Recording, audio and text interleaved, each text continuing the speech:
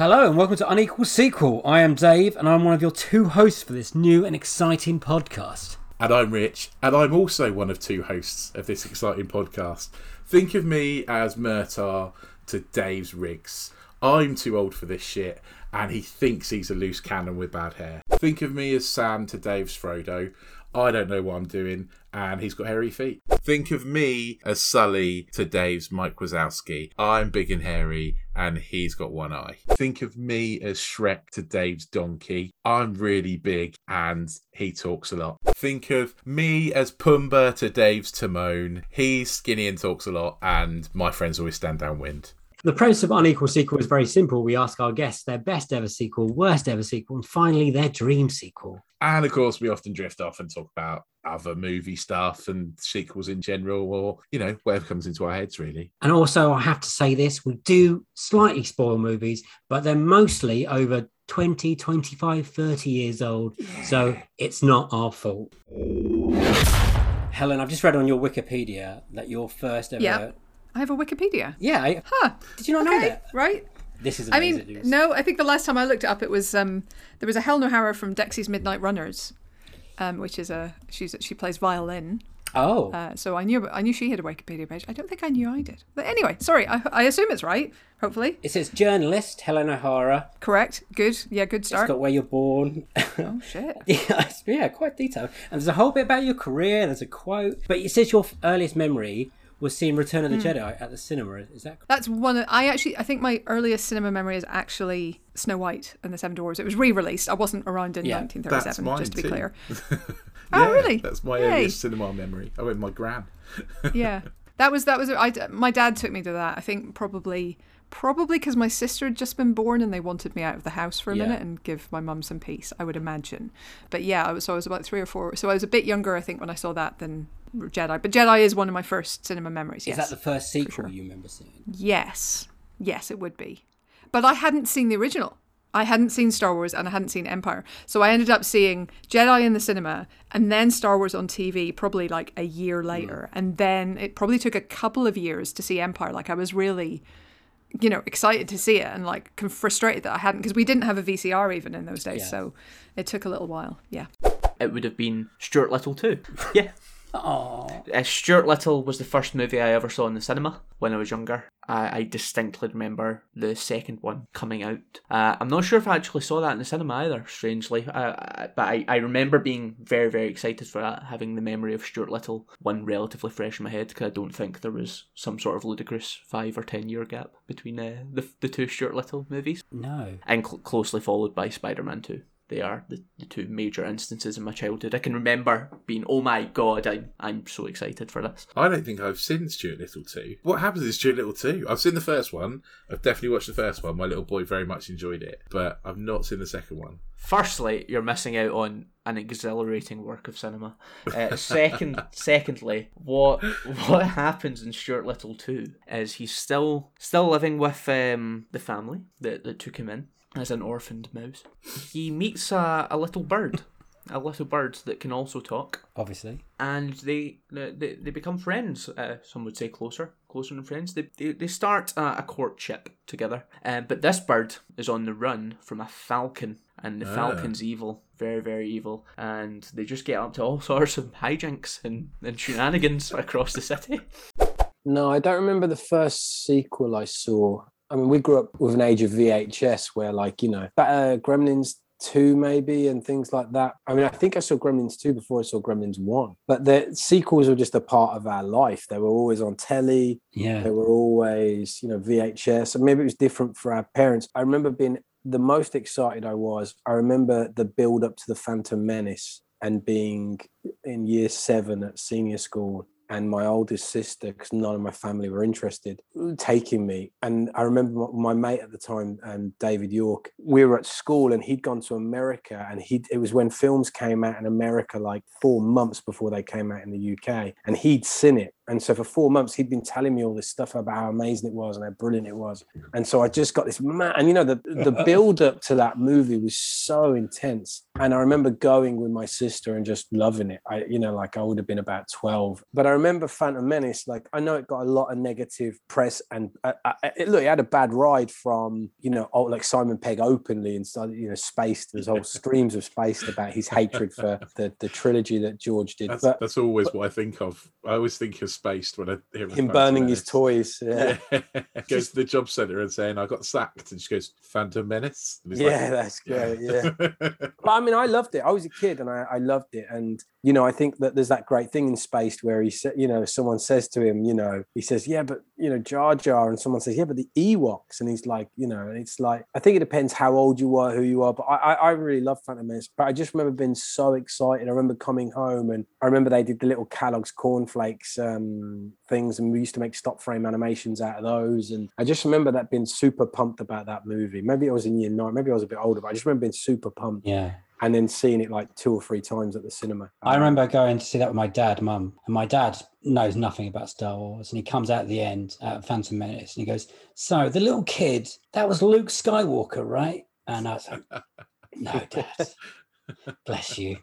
I'm with you. I absolutely love Ghost 2. I think Yes! I think Ghostbusters. I almost prefer Ghostbusters 2 to Ghostbusters, the original. This is a safe place, Sean. Yeah, I'm not going to argue. I completely understand that. I preferred number 2 for most of my life, but I think I've come round to preferring 1. But I love 2. I don't know what anyone's problem with it is. It's brilliant. I think it's great. I think the only silly thing, there's a few silly things, but you would expect perhaps if the Ghostbusters are in court, you might expect someone to just, if they're saying there's a river of slime, you might get someone to just pop their head down and go, no, they're right, there is a river of slime. Yeah.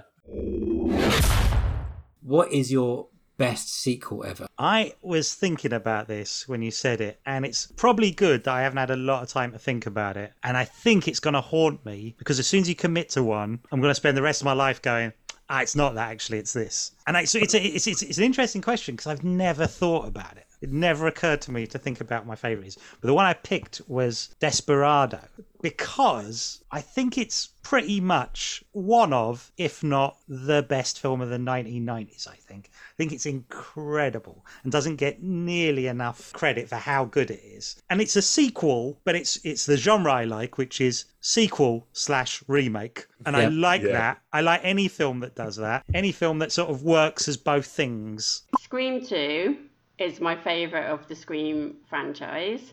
I can't... It's going to sound really weird, me talking about this film, but I was kind of obsessed with it when it came out. So again, my obsession, in those days was like related to kind of magazines. So like Empire had this Scream 2 photo shoot. I can remember it and picture it as clear, like as, it could be in front of me right now. And it's kind of like this blue, it's like got this blue filter on it. And obviously it's very late 90s, early 2000s in terms of its fashion and everything. And that photo was like my happy place for a long time. I used to just gaze at it. But I love Scream 2. And the reason I love it is probably, again, people will laugh at the reason I love it so much. One of the main reasons I love it is that it came out when I was on the cusp between secondary school and university. And it's like my favourite college film of all time. And it's like American colleges were like, because I've been a big like America-phile all my life, and I now live in the US. So I've always been obsessed with America, and like American colleges, they always looked so cool to me. Like the fact that they have that quad and they're always really leafy and they've got nice buildings and stuff. So it's the fact that it was this amazing college movie. And to me, I was like, and also I was a drama student. So I studied theatre at university, right? Yeah. And Sydney is a theatre student in Scream 2. And there's this whole plot where she's like in this Greek tragedy and like it's this amazing full-blown production. This is like what I thought, me going to university. Oh yeah, this is totally what it's going to be like, and I'm going to be in a Greek tragedy with red, satin blowing all over the place in a wind machine, and it's going to be real like high production values. What are your favourite scenes from The Dark Knight? Which ones stand out for you? Got any favourites? Well, apart from the beginning, but of course there are several key points. But I think again, in terms of being there, being at the IMAX, you've heard the Joker's voice. You've now you've got this little peek at how Heath is going to play him through the ripping off the mask and delivering that line at the beginning. But we've still not got a bigger sense of how he's going to play him. How is he going to live within it? He does. It's just incredible. You have the crime lords sat there. It's great. And then it comes to, I think, that was it sort of tracking shot behind him. He walks through the sort of, the detector, the thing, and we're waiting for the famous laugh, the big Joker cackle. That's what that's what everyone is expecting. And he just goes, ha, ha, ha. And it got such a big laugh in the cinema. No one was expecting it. What a way to play with what you're expecting. Also, It made him more menacing. That scene is a phenomenal scene. You've sort of introduced him twice. What a clever way of doing it. We'll rip off the mask, we'll have him deliver a line, then hold it back, really hold it, and then let him enter a scene like that, and he just... I really love that there's absolutely no origin story whatsoever for the Joker. It just allows the Joker to be a thing. It doesn't explain him, doesn't kind of try to fill in the blanks for you. It completely leaves that to you. And that for me just makes it perfect. Well, but like when he I think the first time that he ends up delivering his backstory is to one of, I can't remember the name of, sorry, you might remember the name, the guy where he cuts, I think, he kills him. And he kills him. And it's before he kills him that he says, like, do you want to know how I got these scars? So, I think we've all forgotten that because we talk about, how brilliant it is that he keeps on, coming up with these different backstories. But the first time you're watching that, you think, there's the backstory. Yeah. So then when he delivers a different one, it's just mind-blowing. Yeah. Again, you can't believe how brilliant it is. And of course he doesn't tell the backstory. Of course he doesn't. Yes, that's so perfect. So that, there's that. I think there's every time he tells a backstory, that opening scene. But again, it's got to be the one-on-one meeting with Batman in prison. You're not like them. When he turns the light on, he's just standing behind him. Oh, absolutely wonderful. Hits his head on the board. Yeah, it's great. If you watch that again, next time you watch that, remember this. I actually didn't. I've not looked up this, if you will, goof, but I did spot it myself, which is before Batman slams his head on the desk, you can see Heath just before he does it, flinch, because he knows it's coming. You can see the actor go, oh God, here we go. And does it. Yeah, we're what's the dialogue? But, Sorry, I was just wondering how many takes of that it took for him to flinch like that. It's like, this is the 15th time now. Yes. Yeah. And of course, that's also the scene that, that's... So not only do you have this fantastic one-on-one, the great, without a doubt, I don't think anyone could really contest it, the greatest superhero villain of all time, against absolutely one of the best superheroes of all time. We've been waiting for this. We've not had it since 1989, and they're back and we're getting to watch it. They're talking. It's brilliant. It's what cinema's about. It's event cinema. I can't believe it. The Joker and Batman one-on-one, just talking. But it's also the scene that then sets that amazing chase where Batman then has to go and he's trying to save. I'm sure we can do spoilers on this. Oh yeah, go for it. He thinks he's going to save Rachel. Right. Yeah, exactly. But yeah, he thinks he's going to save Rachel, and he ends up saving Harvey. It's just the way that film unfolds. And I'm not actually a huge fan of action. I think you tend to grow out of it as you get older. I think what Nolan paid a lot of attention to, it's very apparent in A Dark Knight in particular, is every piece of action is really part of the story. So you were so invested, that when Batman's off to try and save Rachel, you are so invested in this chase sequence, this action sequence, because of where it's going. And he never stops that. That's all. The action is always there's always jeopardy at the bottom of it. So here's the thing. We did an episode years and years ago on the show about favourite sequels. I remember having a conversation with my co-host saying, on the show, I don't want to do the same answer again. That's kind of boring. And it's like, but it's your answer. It's the answer. I haven't changed this answer since I was a child. And you're like, yeah, good point. It is the right answer. So the answer for me is Star Trek II, Wrath of Khan. Lovely answer. Yeah, for some people. Some people go, ugh. Who's done that? Who? Yeah, who does Troglodytes. that? But yeah, no, essentially, Star Trek II is fascinating to me for multiple reasons. For those who don't know, 1982, directed by Nicholas Meyer, Harve Bennett's come on as the producer. Star Trek the Motion Picture was a reactionary thing because Star Trek, the original series, was fine. It ran, it became this sort of, cultural print to a degree. And then Star Wars came out and said, well, Paramount's like, well, what property do we have with that word star in it? And, bang, we have a Star Trek. Oh, that's great. We can bring this back. And the motion picture is made, I think, $45 million, which is huge sum at times, still pretty big money. It was very long, very boring, and on a certain level, quite interesting on a philosophical point of view. It's like, yeah, sure, probe goes out to space, comes back to see God and God's us, and we're like, oh, how disappointing. And Spock essentially just flies through a cloud for a while. It's fine as a piece, it makes sense, but it died at the box office, and it was like, this is not doing well. Critics don't like it either. And so there's a famous quote, I think, from one of the producers where Harve Bennett's brought in and he says, yeah, I can make a film with that. Says, right, can you make it for less than $45 million? And he says, where I come from, we can make 5 movies with that. And then he goes off and he's like, I've never seen an episode of Star Trek in my life. So he has to go and do a little research.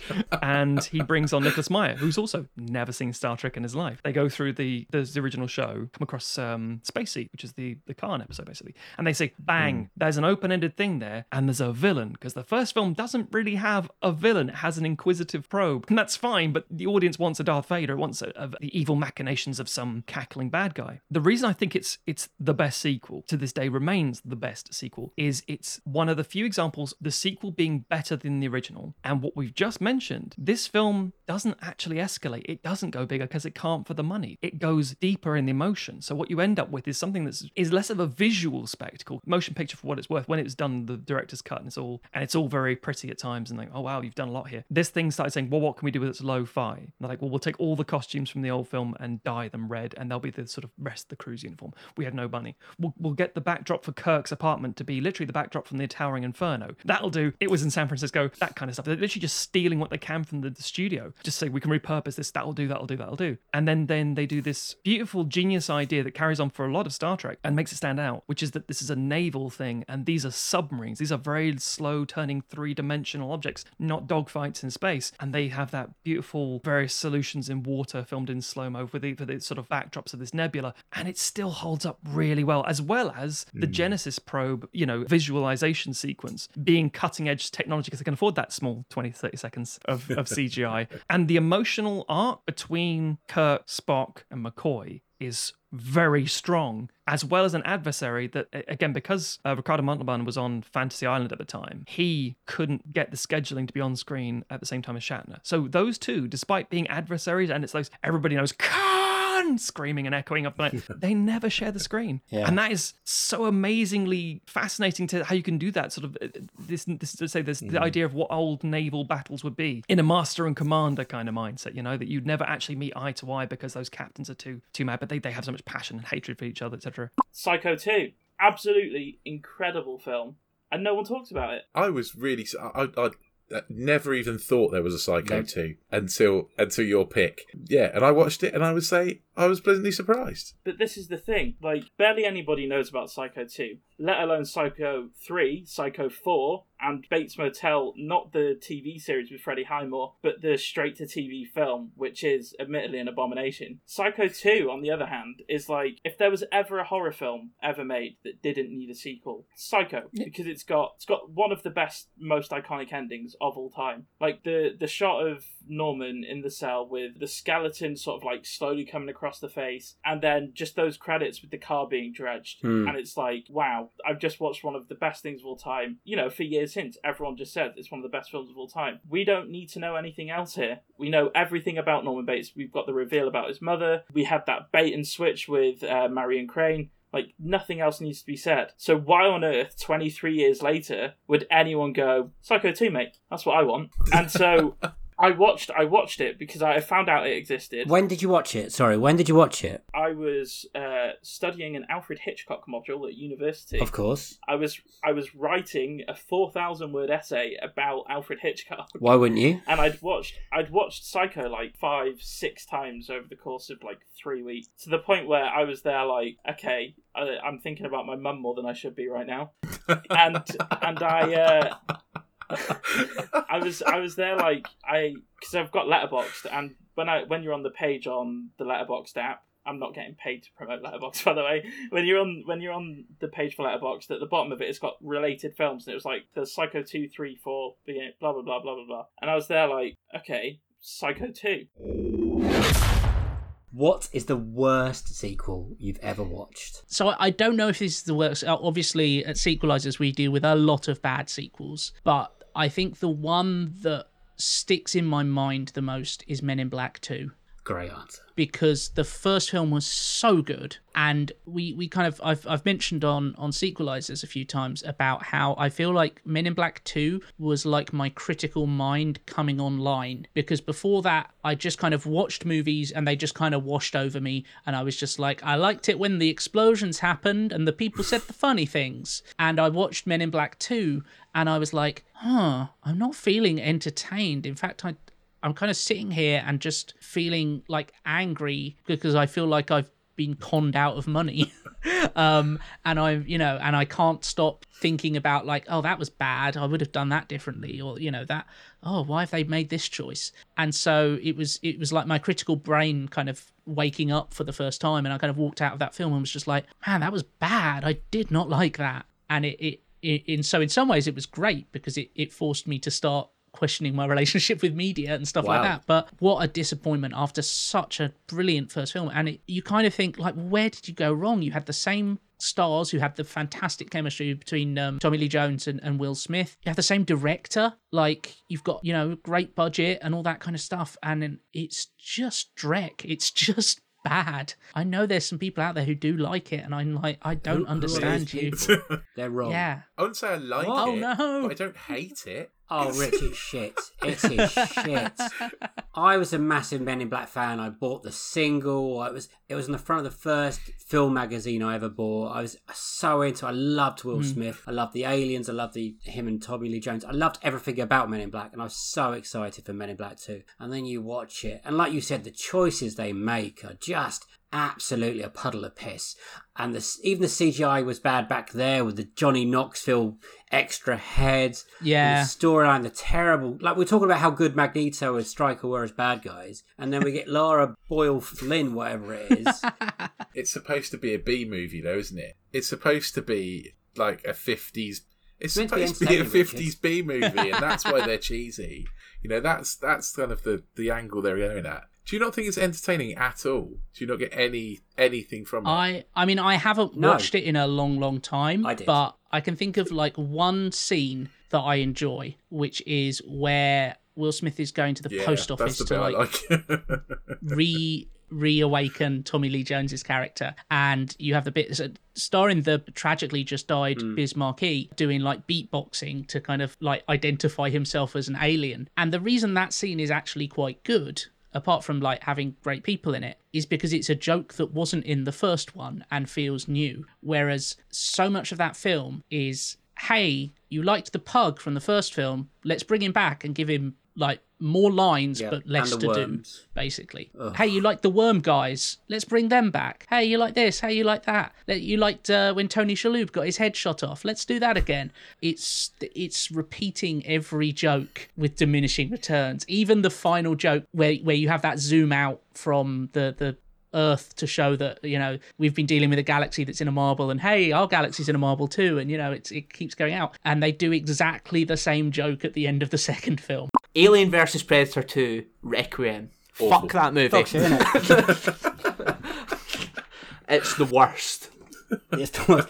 Why is it the worst to you? And then we'll jump on. It's the worst to me because I grew up loving Aliens. Again, that's just another area of my slightly inappropriate film-going youth. I watched Alien at a very young age, and Aliens, and became very, very obsessed with that world. I thought it was so cool. and scary, but not too scary. And then obviously by proxy, you then discover Predator. And I liked Predator 2 when I was a bit younger, and now I'm okay with it.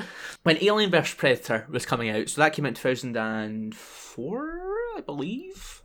Yeah, we were at uni when it came out. Yeah, well, obviously, give or take a year. I know. I was young. I was about 8 when Alien vs Predator was coming out, and I was so excited for it. As any 8-year-old boy that watched Alien and Predator as a slightly younger child would be. It was like the ultimate event. It was my end game at that time in my life. I remember seeing trailers for it and just thinking, oh my god, like this is going to be like the best movie of my entire life. I've been waiting my life for this at the age of 8.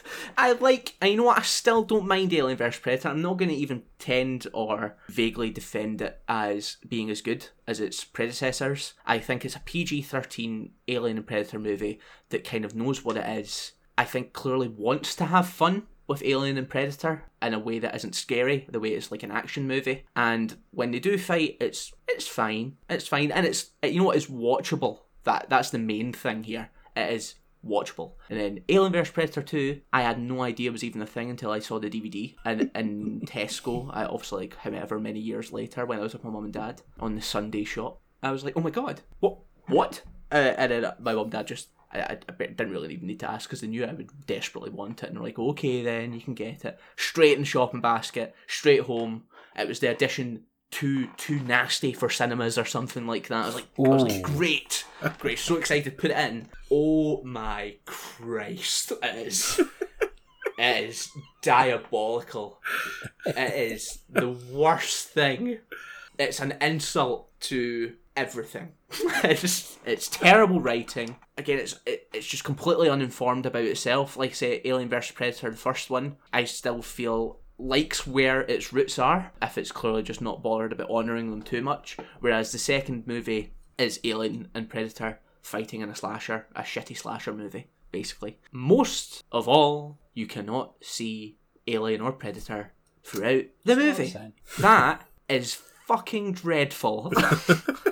But I've chosen The Rise of Skywalker because I've seen it now 3 times. I saw it twice in the cinema because the first time I thought, that can't be it. It can't be that bad. So I saw it again, and admittedly, the second time it did go up slightly. Like it went up from like a 2 out of 5 to maybe like a 2.5 out of 5. Because there are some nice bits in it. Like the end game bit, the end is quite nice. And it's just, it's quite well shot and stuff at points. But I think the further away I am from the film coming out, and the more I learn about how it was made and how badly it was just kind of put together from the very first of the sequel trilogy, it manages to somehow retroactively make the other 2 films worse. It does not add up to a cohesive trilogy at all. And I think the third one is a kind of an amalgamation of all the issues that the trilogy had. Even despite being a very big fan of both Force Awakens and Last Jedi, The Rise of Skywalker is just so badly put together that it feels like about 4 films in one. There are some pretty diabolical acting performances in there. I think, no offense, I love Daisy Ridley as a person, but I think she gives quite a bad performance as Rey. I think the film in general just doesn't come together. They added in Palpatine for no reason other than we need something to kind of bring it all together again. It's not as if there was a mention of Palpatine in the first film. They just added him in the very last second in The Rise of Skywalker. And I just thought, it has ruined kind of my love for the sequel trilogy, because my link to Star Wars is not that strong compared to other people. Like, I only watched kind of the originals when I was in university, so like 10 plus years ago. So I'd seen the prequels before I'd seen the originals. And I enjoyed the originals, don't get me wrong. I think they're all very good. I think Empire Strikes Back is definitely the best one. But I'm not as massive a Star Wars nut as many people are. Like I know, like you are, Dave, for example. So seeing the sequels, these were new Star Wars films that I had quite a big connection to. I thought these are new characters. That, you've got Han, you've got Leia, you've got Luke again. So you've got those to kind of tie to the originals. But you've got Rey, you've got Finn, you've got Kylo Ren, who I think is one of the better Star Wars villains. And yet, even with Kylo, The Rise of Skywalker just ruins his entire character arc by, in the last 20 minutes, he says not a single word. His entire journey to becoming Ben Solo again is completely ruined when he doesn't get a chance to say anything to Rey when he sacrifices his life for her. Like, what are we doing here, man? Like, it was so frustrating to watch it unfold because, you know, the moments when you find out that Rey is a Palpatine, for example, that's the end of a film. That's not the end of Act 2. Like, that is where a film should have ended, and then you had a while to kind of come to terms with the fallout of her being a Palpatine, and then the next film deals with the consequences of that, her trying to become good again, or something like that. But that's not the end of a middle act. That is not the way that should have been done. And it just smacks of a film that was written a month before it was meant to be being shot. And it was... Sorry, I've ranted for a long time about Star Wars. I'm going to be completely controversial and say that I dislike The Last Jedi more than Rise of Skywalker. What? But having said that, it's only the first hour or so of Rise of Skywalker that I like. And also, when I watched it in the cinema for the first time, and today was the second time that I've watched it, I was so angry. I don't think I've ever been so angry in a movie at the cinema ever. Yeah. And my wife was genuinely worried because I was so cross. I was just like fuming. Mainly the last line. Just the last line of the film. Rey Skywalker. Just craps over the whole entire franchise. Basically, you've chosen the name, you've chosen Skywalker just to make the title of this film work. Yeah. That is the only reason. She could have said Palpatine and recognised the sacrifice that her parents made for her. She could have said, and which would have been a perfectly acceptable ending, just Rey. Just Rey. Yeah. Just Rey. That's all she needed to say. Yeah. Saying Skywalker just makes the title of the film work. And that's it. Yeah. That's all that does. Hideous.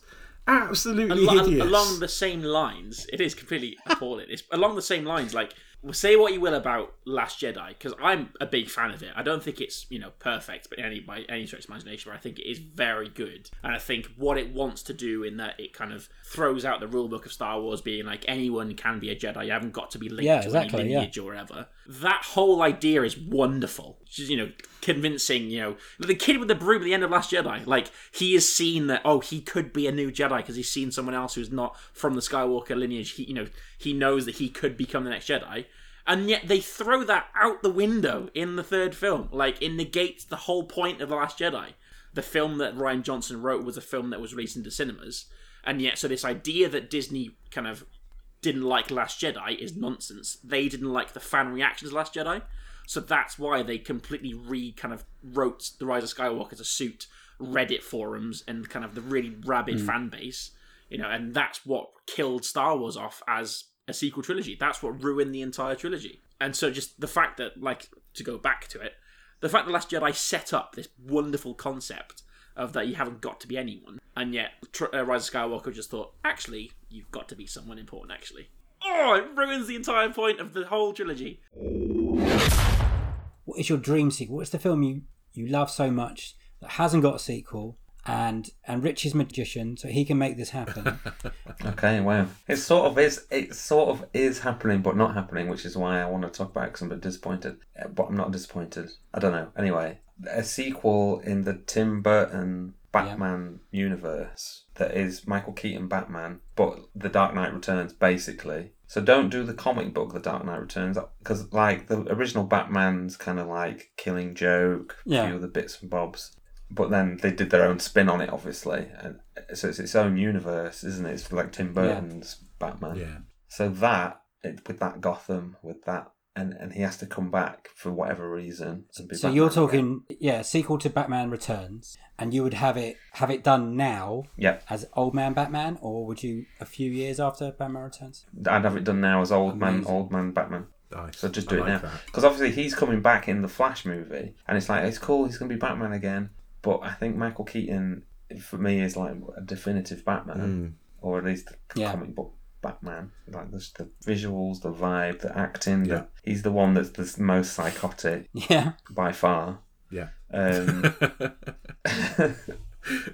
It just could be so good. Keaton is Batman for me. Like there's no other Batman. It just could be such a good film. What are if you? They did it right. He looks so good as Batman. He is. He's just so good. genuinely scary, you know? There was a third part planned. So Tim Burton had it all planned, and it got trashed by Joel Schumacher essentially because, again, the studio interfered too much, and Tim Burton said, "No, I'm not doing it," and pulled out. And then Keaton walked. It's interesting to read about all Keaton that. walked, and they got Val Kilmer. Do you know they had Robin Williams lined up for the Riddler? That'd been insane. Yeah, that would have been. That would have been good. That would have been amazing. It's weird how it all went. Keep Burton directing. That's who you would have as your director now. Not necessarily, because he's kind of lost his mojo nowadays. No, you can say it. I don't like being negative about people. I just feel like he's in search of a hit. Yeah, definitely. So this could be it, to be honest. You know, get his mojo back, because it's very Tim Burton, the Batman movie, especially Batman Returns as well. Yeah. And there's just something about it. The tone, again, I could keep coming back to tone, but you can just see it, him like having to be Batman again. Alfred's long dead because he was already really old. He was very old. You have to have like Robin, you know, but you do that sort of like Robin was probably killed. Okay, I was about to say, who would you cast? And then he's like, I'm going to get a new Robin. Okay. And he doesn't want to do it, but then he has to do it because he's old. Yeah. And then, you know, it kind of almost writes itself, because you've got that time period in between. Who would you cast as the new Robin then? I think it would be best if it was as a girl, like in the comic. Yeah. I have no. Somebody. Just one step. Would you have Danny Elfman back as composer to the music? Yeah, 100%. Yeah. Because that's like a huge part of Batman, where it's just gothic and just brilliant. And then you can do another sequel after. You can do Batman Beyond. Oh. Yes, please. Where he can't be Batman now because he's literally is too old, and then he has to train a new Batman, and it's going a bit more sci-fi and stuff. Because Batman Beyond's a really cool cartoon and a really good idea. I really had to think long and hard about this one. And I was toing and froing, but I decided that the chosen one would be the Labyrinth. Love it. Love it. Again, I absolutely love it because Dave is so scared and freaked out by this movie as well.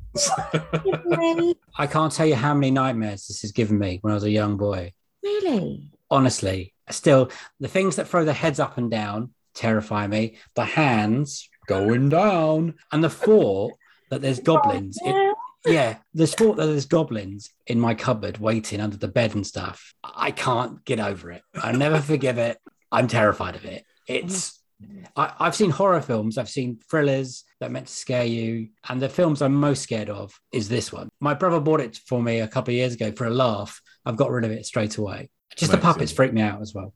Anyway, why do you love it? No, but the thing is, I totally understand that there are certain bits like the fiery chaps that you're talking about who keep throwing their heads around. That is quite scary, particularly when she goes to escape and it's almost like they're going to stop her.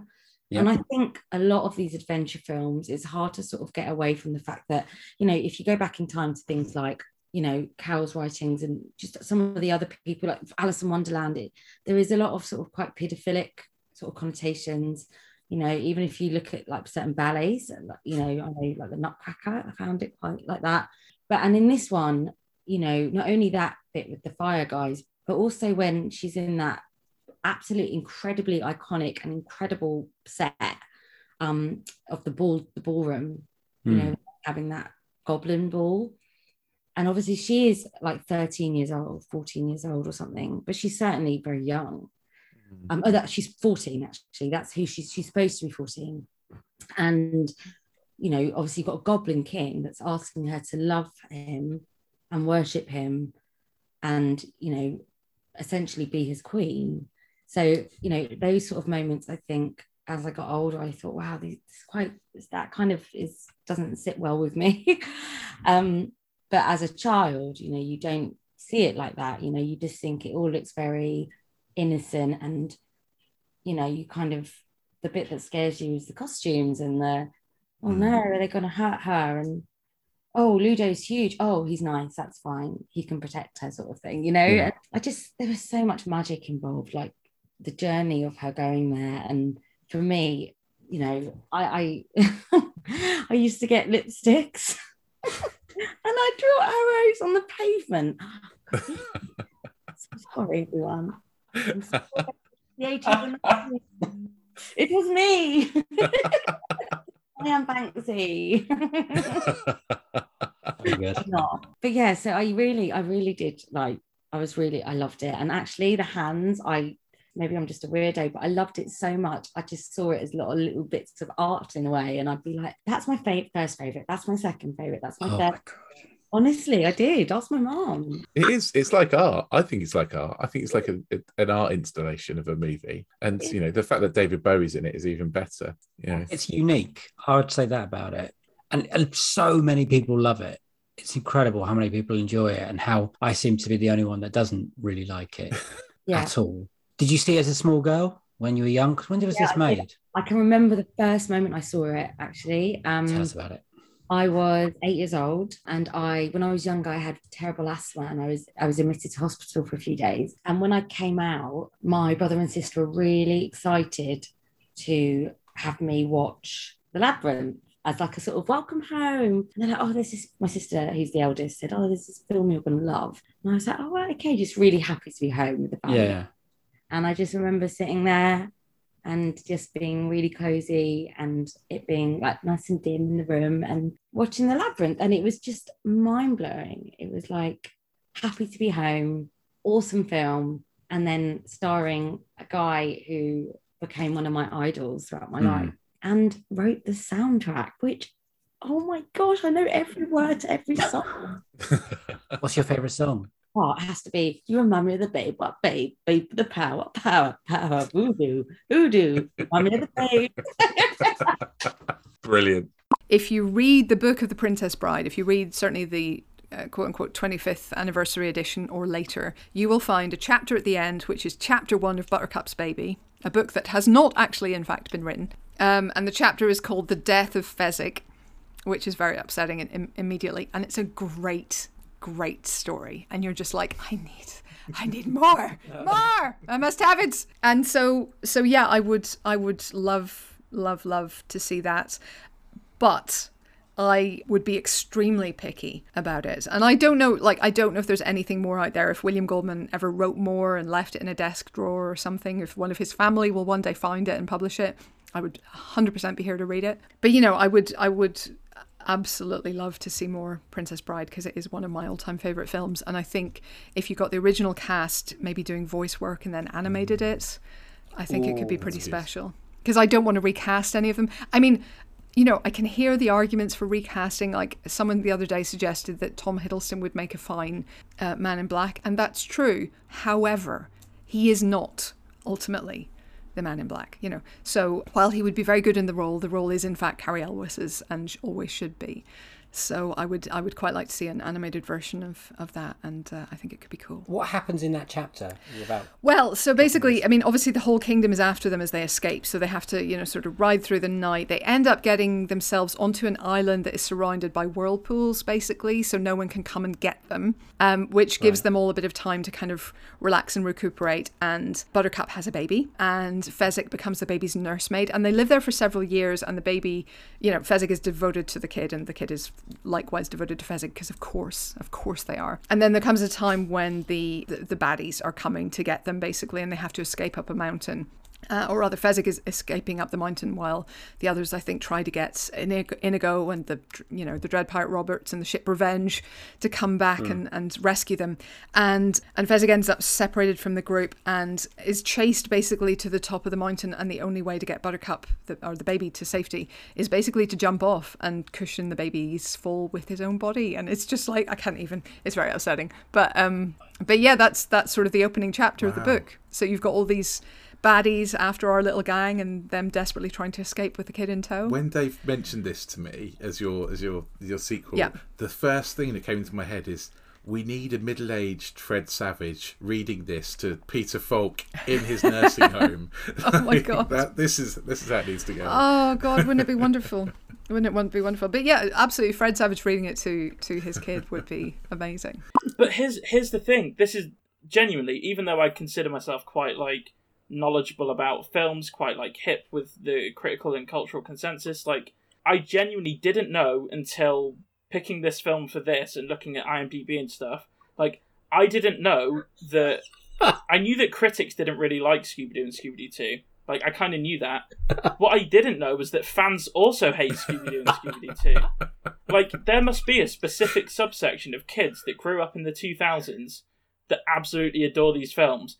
and then like 95% of the rest of society hates them. Because there was going to be a Scooby-Doo 3 and it got cancelled because fans and critics hated it, and there was obviously no point in doing it. Oh, I feel bad now. I've only ever known loving those films. I thought everyone did, and it was a real like red pill moment where I was there like, hang on, no one likes this, but I fucking love it.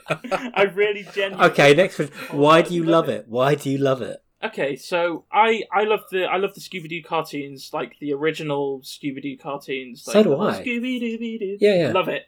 Watched those on TV as a kid all the time.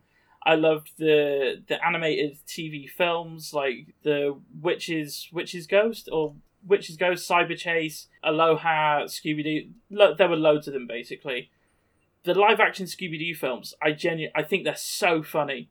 I think that it's got one of the like best matches of casting to character in like any film going. Like you look at the cast for that film, and you've got Freddie Prinze Jr., who is so good. And if you watch like Star Wars Rebels as well, like as Kanan in Star Wars Rebels, he's one of my favorite Star Wars characters. And I think he's so cool. And Sarah Michelle Gellar, who obviously Buffy the Vampire Slayer, she's great. And the one that I thought of was The Italian Job. And that's just one that I really Can we just make sure we're talking about the Michael Caine one and not the Mark Wahlberg? We are. I've never seen the Mark Wahlberg one. Although I Good. did read something recently that made me think, oh, maybe. What did you read?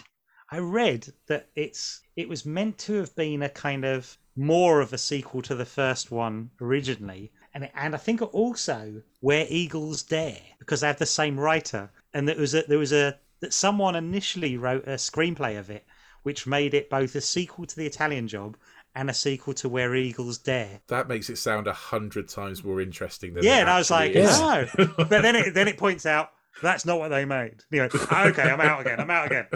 Suddenly I was like, oh, really? Yeah, I would have watched that. It's a sequel to 2 films. Wow. Well, I think it's all meant to be. done. I think the idea was it was meant to be. It's the same writer. I think it's Troy Kennedy Martin wrote both of them. And I think the idea, which might be a thing that's worth looking into, was I think someone was trying to make a kind of almost shared universe thing where it's all about the gold is the same gold just 20 years later. And it's this sort of gold that's being shipped around different That's mafia pretty cool. and Nazis and whatever, and who has control of this bullion. And so I was like, oh, that sounds great. And then I went, it does sound and suddenly great. I was all, Yeah, it does suddenly sound I was- great. for half a minute, I was all in on, oh man, I can't believe I haven't seen it. Oh, that's not what they did. All right, forget it. No, I'm out again. I'm out. Have you seen Hobbs and Shaw? No. There's I a bit. There's a bit because obviously Statham's in the remake of The Italian Job, and there's a bit when they're in a garage and he points to one of the old minis or whatever, and he's like, "Oh, I did a job in Italy once," and everyone was like, "Oh, was he in? Is he the same guy? The same guy?" So now everyone's got this theory that Hobbs and Shaw is the same character that's in The Italian Job. If it's the same character in The Italian Job, but that's the same gold that's from The Italian Job and from When Eagles Dare, we've got a universe building. That means it's connected to the Fast and Furious franchise. Do you have a storyline in your head that you could vision if your Willow sequel? Would you have the Val Kilmer return? Do you have a separate story? Obviously, you have to bring Willow back, I guess, because it's called Willow. I mean, it wouldn't have to be called Willow, but yes, I mean, I think and Warwick Davis is going to be in. I believe he's going to be in the follow-up. Yes, I definitely would bring that community and that world back into it, because I think that's what I loved about it as well. Was the everyman fighting at extreme odds to overcome tyranny and those kind of. That's why I loved I read Lord of the Rings when I was a kid, and that idea that those sort of simple, wholeful people can change the course and destinies against even the people who should be doing it, the warriors and all sorts. That sort of idea of those people triumphing against all odds is kind of part of fiction, isn't it? The kind of the everyman fighting and I think Willow's story of kind of someone who's slightly pathetic and not the sorcerer that he wants to be, kind of realizing and reaching his destinies. And I'd just love to know where that character is. I'd love to know where Willow Upgood, I think it's Upgood, Willow Upgood, is it Upgood? Upwood. Upgood, yeah. Upgood. Upgood. I'd love to know where he is and what he's doing. And I always remember watching that movie. I loved his relationship with his wife. Like, you really bought into this is a father who loves his family, and when he's on that quest, you really worry for it. I really worry for it. I remember the sequence where he comes out it's where he's been beaten up and he's got blood on his face, and I think it's where they've took a Laura Dannon and he's sort of like stumbling, and Mad Mardigan sees him. I just remember it's a film that gives me all the feels, and I think you could do it without Mad Mardigan if Val Kilmer wasn't interested. I think you could do it without Mad Mardigan. I think you could create other characters. I think that Willow is such an integral part of that movie and the heart of that movie. Mad Mardigan is such an incredible character, and he's kind of the Han Solo, but without Luke, you haven't got a movie, really. He's so good in this, Val Kilmer. He's so good. Oh, for me, this is classic Val Kilmer. Movie. Well, no, Heat is Val Kilmer's best film. He's phenomenal in Heat. He is, by shadow of a doubt, this is Val Kilmer. Do you know the thing about this film and Val Kilmer's performance in it? It feels like Val Kilmer is enjoying acting and being a part of something. Yeah. I mean, I don't know if you've ever seen Lost Souls, the making of Dr. Monroe, the island of Dr. Monroe. No, I've heard about it though. Oh, it's phenomenal. It's on Amazon Prime. You can watch it. He just comes across as a really angry, like he doesn't want to be. He must have been going through stuff in his life, and obviously, his performance as Mad Mardigan is exceptional. His performance in Heat is brilliant, and that was years later, I think. So Val Kilmer and Joanne Whaley meet on this movie and get married, and that's the divorce that you were talking about earlier. Oh wow! Through. Yeah. So when he was doing Batman, it was that divorce. When he was doing Batman, they were getting divorced. Yeah. So that's kind of when I was saying there's a link. This is all going to come full circle. Yeah. When we're talking about him being angry in that divorce, they met on this movie, and there's such great chemistry between them in this movie as well. Their relationship is phenomenal. Yeah. It's such a good Sunday afternoon film, I thought. It's always on a Sunday on Film 4. It seems to always be on a Sunday on Film 4. How have I missed it?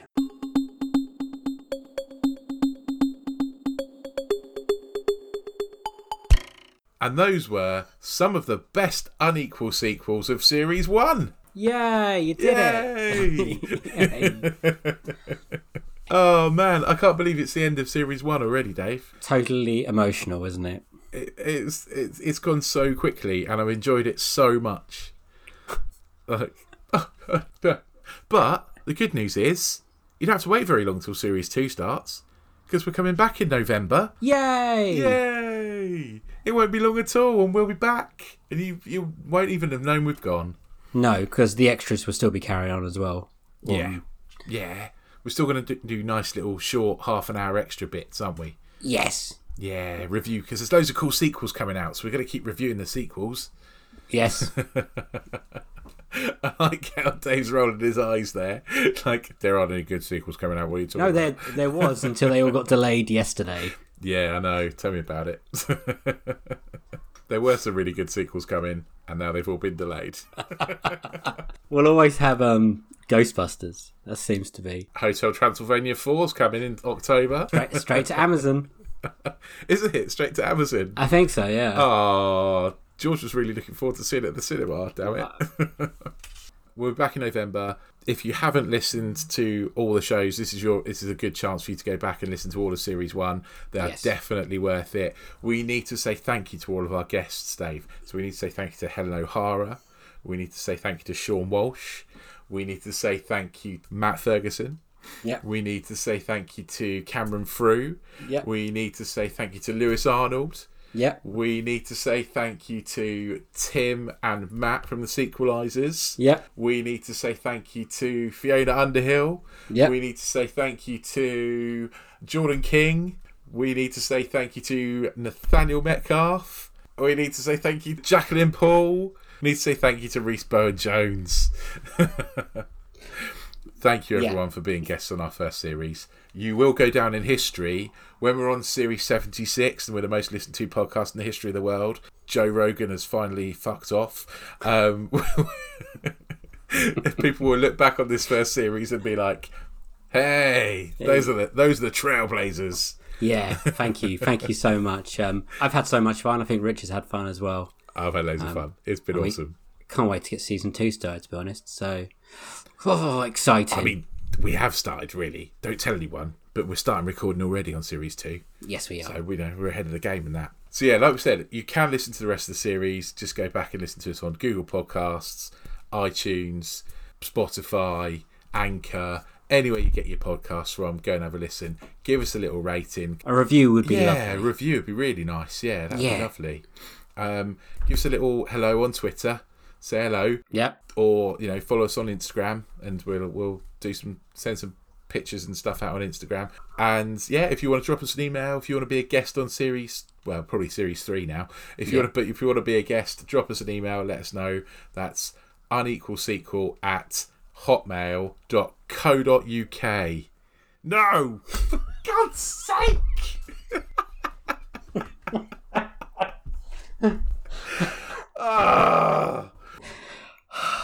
This is just amazing.